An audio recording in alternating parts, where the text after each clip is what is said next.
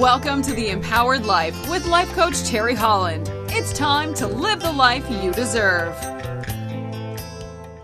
Hey guys, thanks for joining me again today. Episode 23 of The Empowered Life, and this is the second one today. Today is going to be a two-parter.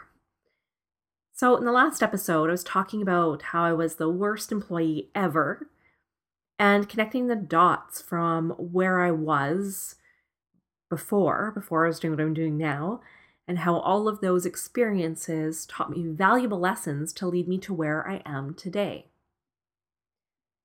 Well, now I want to talk a little bit about my very last job and how I started my business and how I went about doing this. I think there's some good lessons in there for any of you who are thinking about going into business for yourself or thinking about taking a leap into something completely different.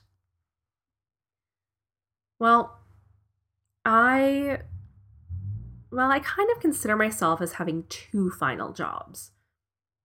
I was an employee for LA Weight Loss before I became a personal trainer. And it was working for LA Weight Loss that I discovered that I really had a passion for helping people. And that's how I decided to become a personal trainer.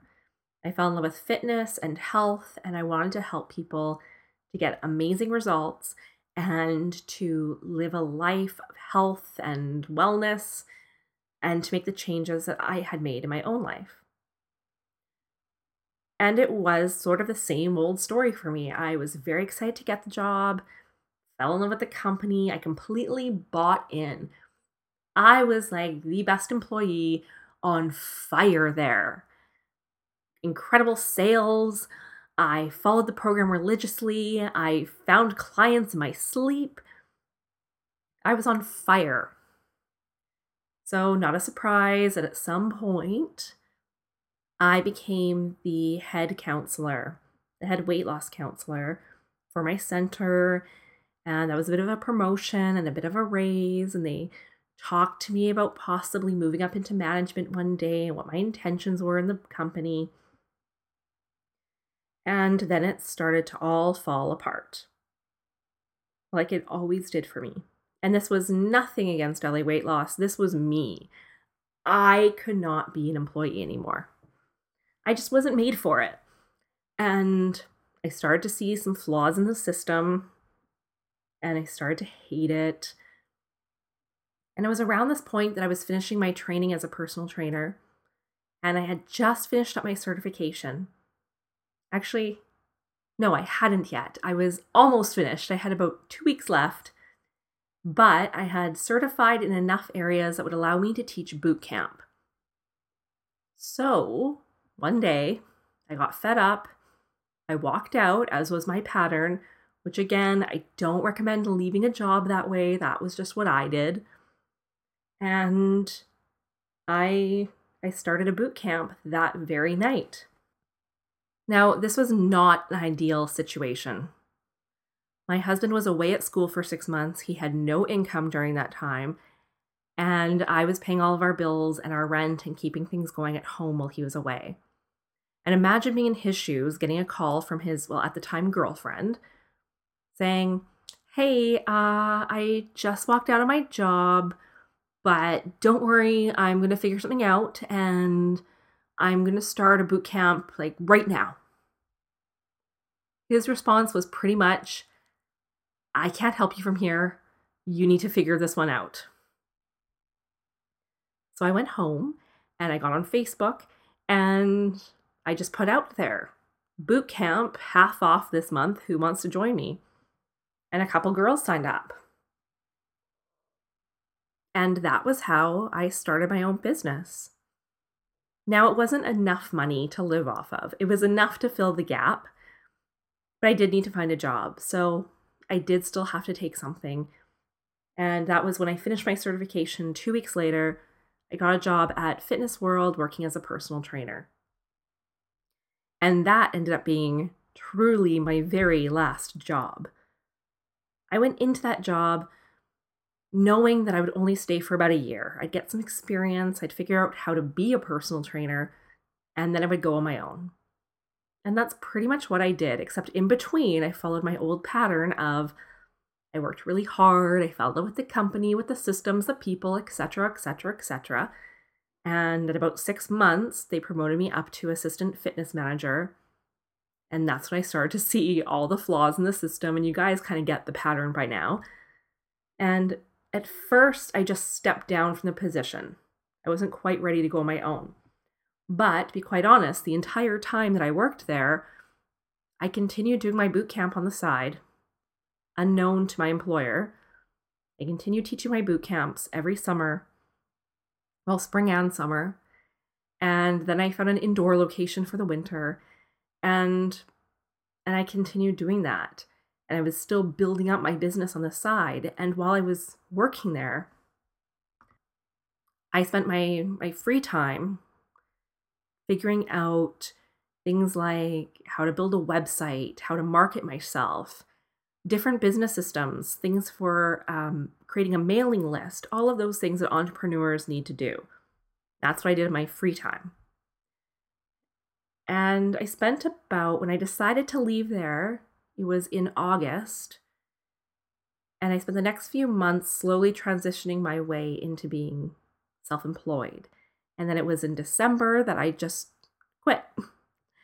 And I quit my favorite way of just, actually, I don't even think I walked out. I don't think I went in. All my clients knew I was leaving. And I think I sent an email saying I wasn't coming back. I don't quite remember, but I know it wasn't face-to-face. I'm pretty sure I emailed saying I was done. I quit. I was out. So then I spent the next couple weeks over Christmas marketing, planning, getting my website online, and I launched my business for January, which was, for this industry, perfect timing. And I worked my butt off. I never looked back, and from that day forward, I have been completely self-employed. And one of the things that finally pushed me out the door was I had 1 month in sales at Fitness World where I sold over 10 grand in personal training for the month. And then I looked at my paycheck and I saw the little piece of that I got in commission. And I finally had the realization that if I worked for myself, all that money would be in my bank account. That would be my business getting that kind of profit. And that's what sort of started the final process of me leaving and fully jumping into being an entrepreneur and self-employed. And I'm not going to say it wasn't risky, because it was. And there were times where I was worried or stressed, but here's what I learned.